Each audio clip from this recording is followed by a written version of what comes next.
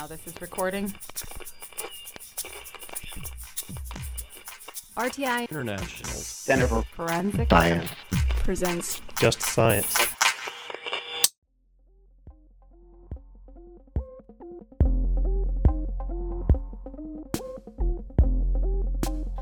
Welcome to Just Science, a podcast for forensic science professionals and anyone who is interested in learning more about how real crime laboratories work.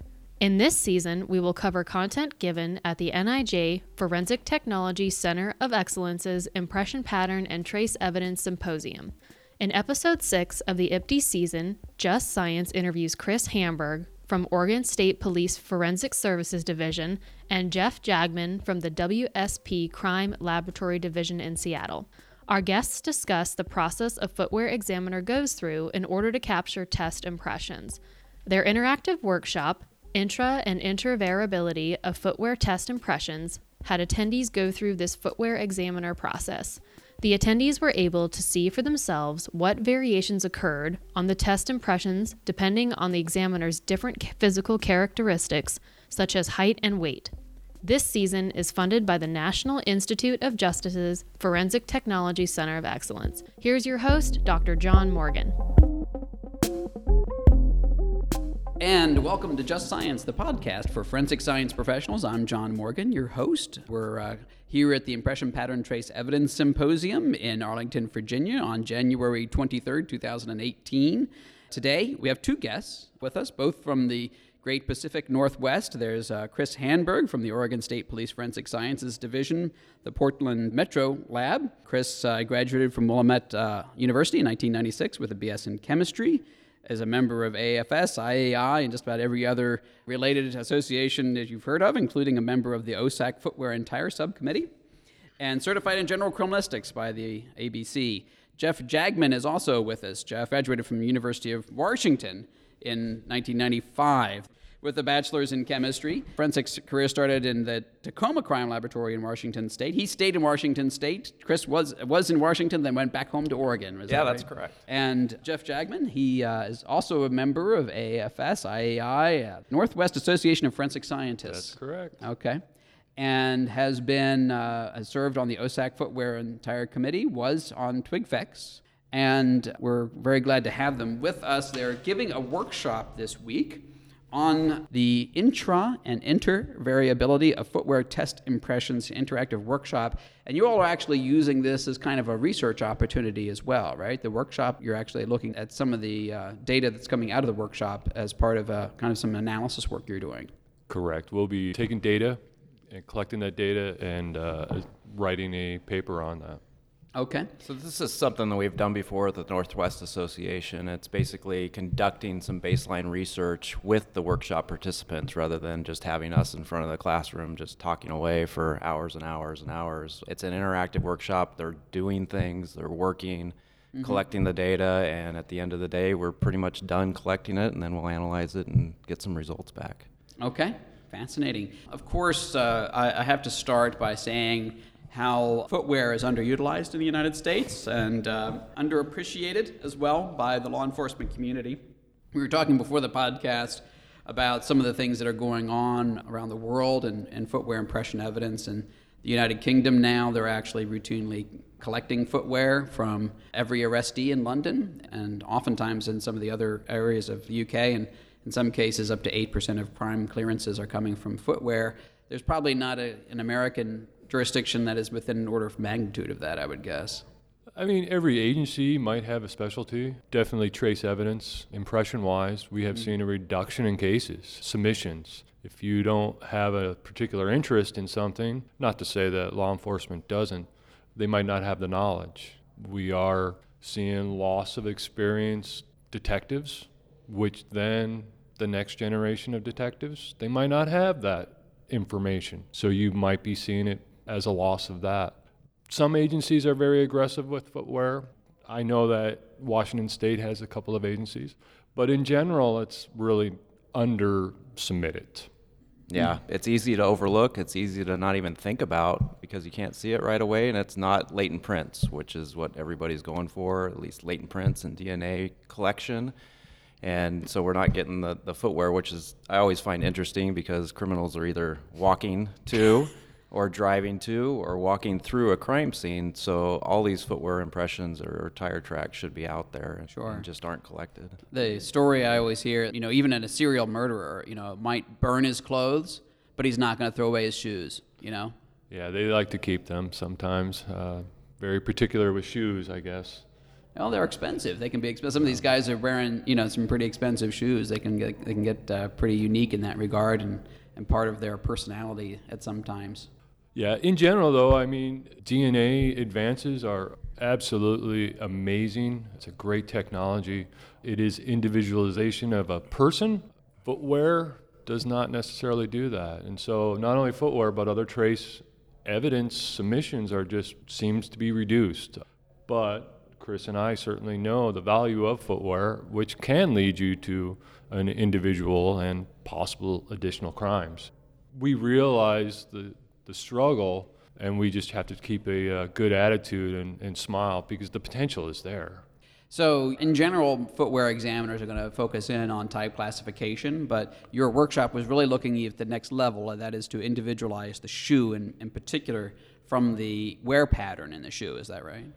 It's pretty close. We're one aspect of footwear comparisons is, number one, looking at outsole design. So it's the first part of the comparison process, and I think all the listeners might be familiar with what an Air Force One might look like or what a Nike Air Jordan outsole might look like. Mm-hmm. And so when we do our initial comparison, we're looking to make sure that those patterns visibly look the same.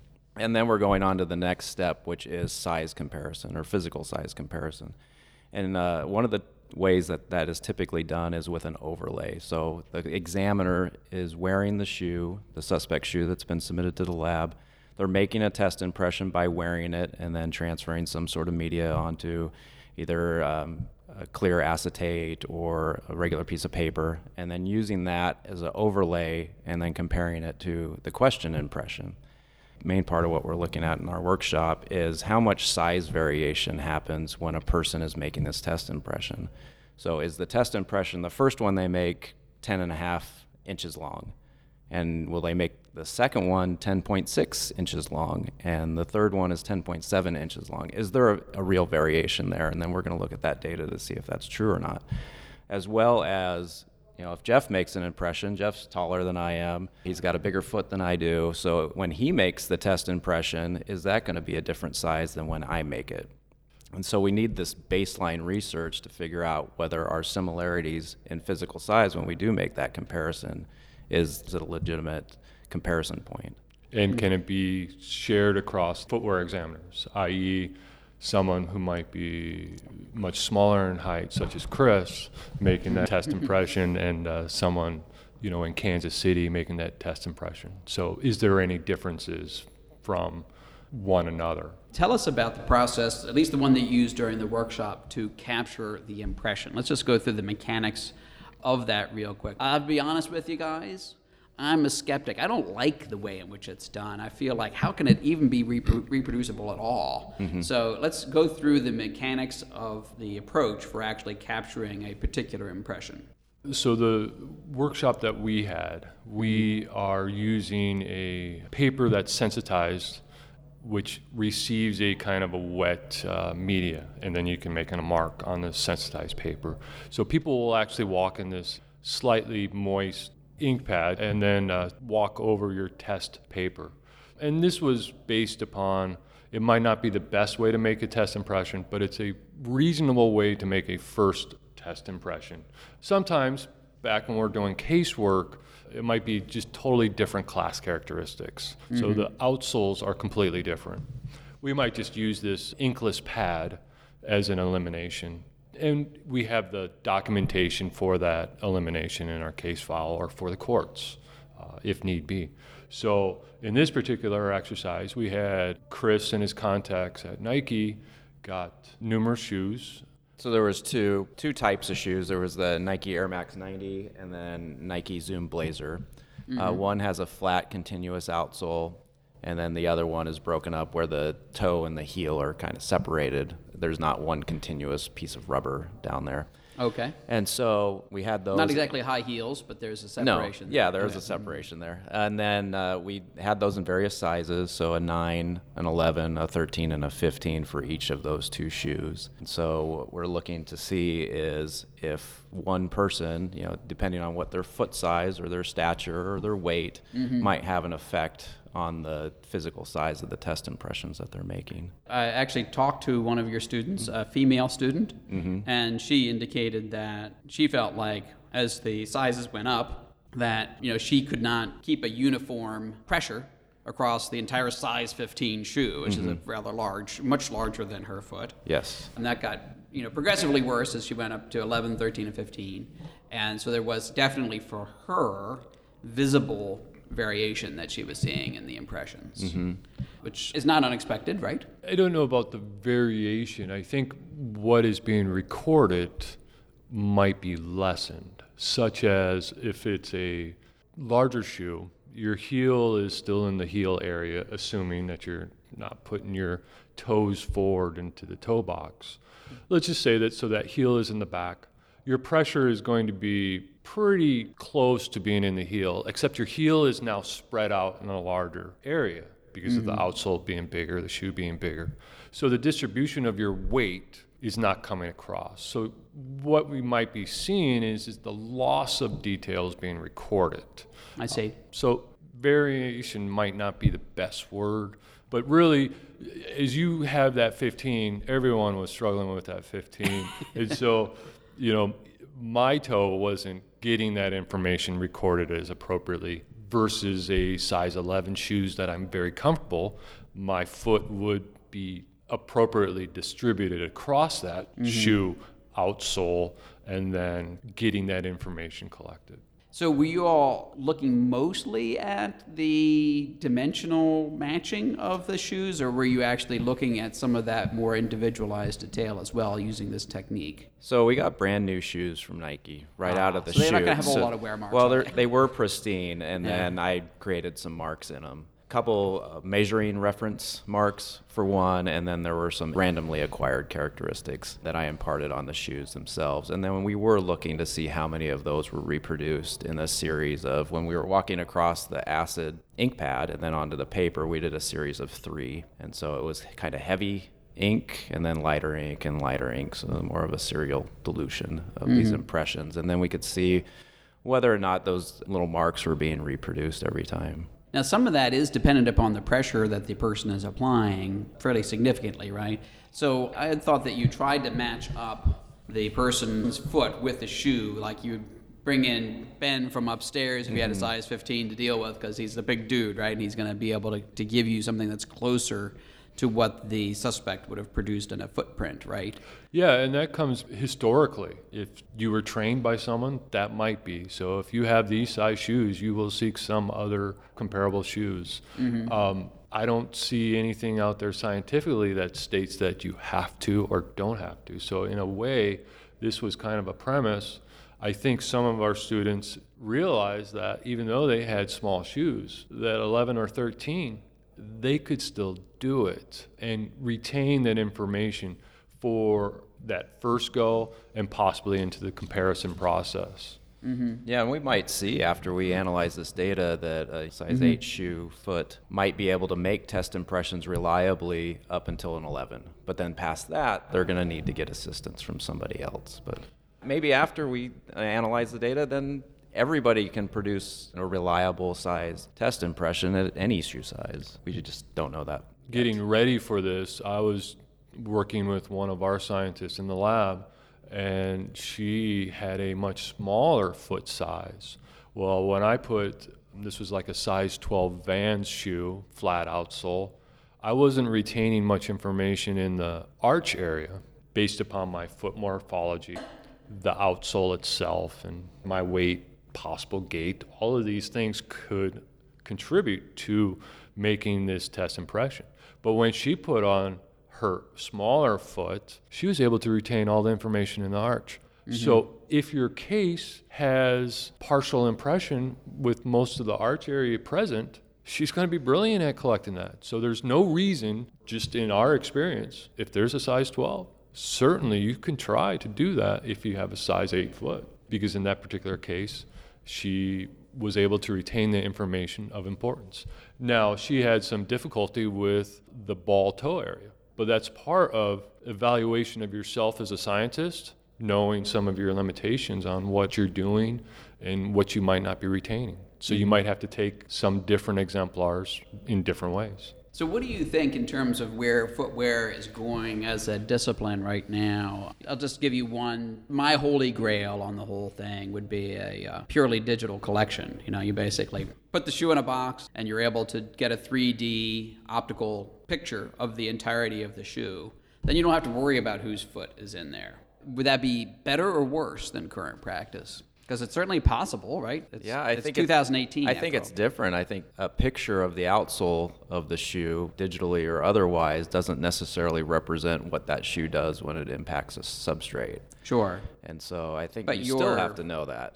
Yeah, but is your foot impression doing that? Have we ever really looked at whether the collection mechanism you're looking at truly is different from that? I mean, in other words, are you picking up differences because of pressure points? I mean, if you're able to have a size 8 person and a size 11 shoe still give you a lot of the detail, it may not be that you're getting a lot of information from the pressure points that are occurring.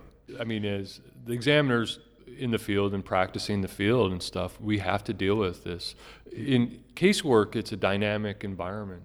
We get a lot of door kickings in.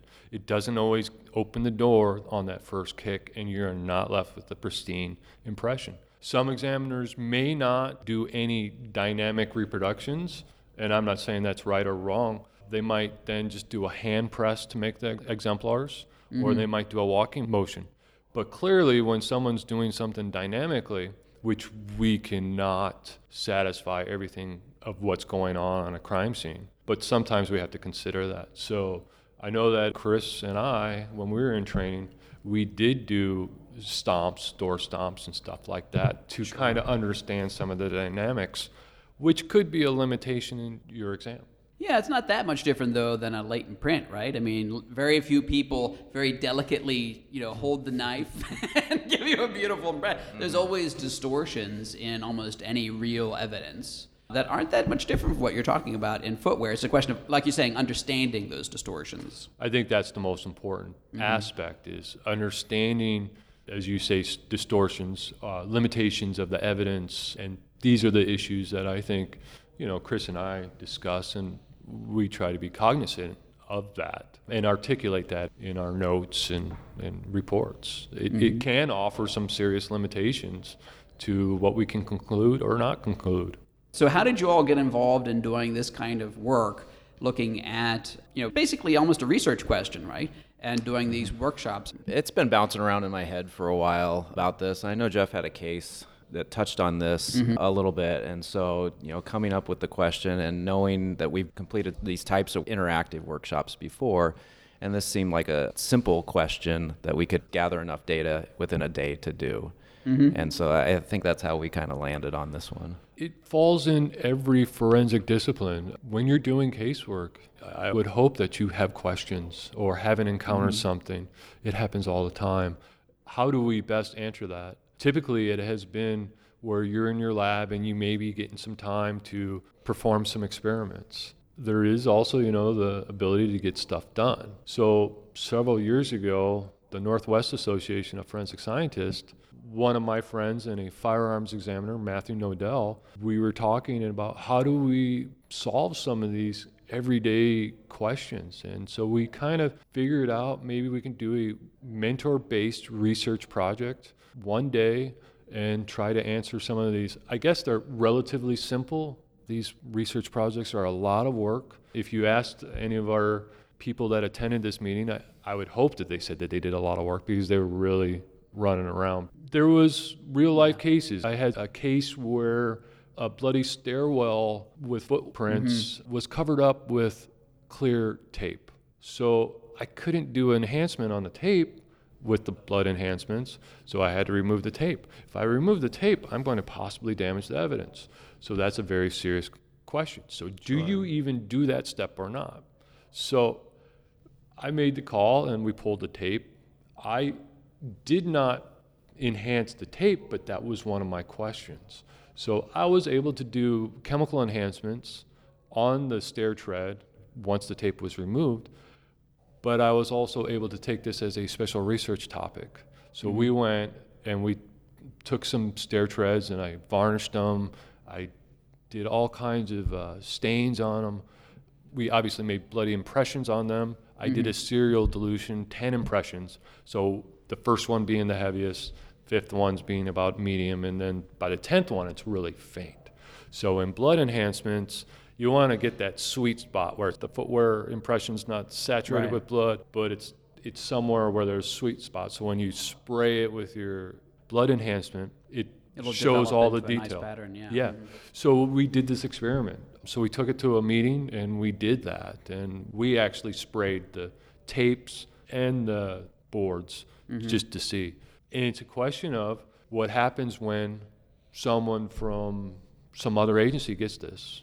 And by having this as a written paper, which I still have to write up, that would be a resource that oh, look, my same situation happened over here. And they did remove the tape, and they didn't really necessarily have to spray the tape. They were able to develop just on the board. So that then gets communicated across to other scientists. So we're not beating the same wheel in different locations. So we're trying to be collaborative and share. Sure. So this is just one of those things. Although writing it all up still has to be done, that baseline research has been done, and it's pretty good to have that. So there is some movement. I mean, there is some interest, I think, in footwear. I know the FBI is looking at trying to improve the sharing of footwear investigative information across the country. And I know that West Virginia University is doing a major look at footwear evidence from a statistical representation perspective and that kind of thing. And of course, there's folks like yourself who are really out there working in terms of trying to understand the field better. So to some extent, maybe there is some hope. I hope that law enforcement starts to recognize how footwear could be relevant and be used much, much more broadly. I think we're way underutilized, especially in volume crime. I think we could be using it much more broadly.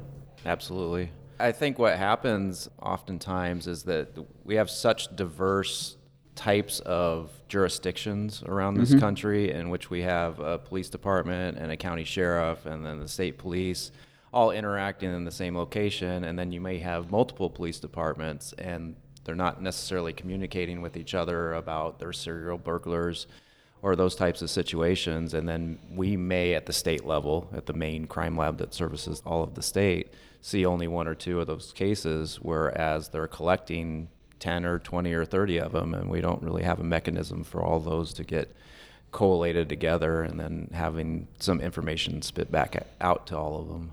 And what's important too is there's really two examinations that can be done in footwear. I think law enforcement thinks that they have to have a suspect with shoes to submit, and that's the comparison process.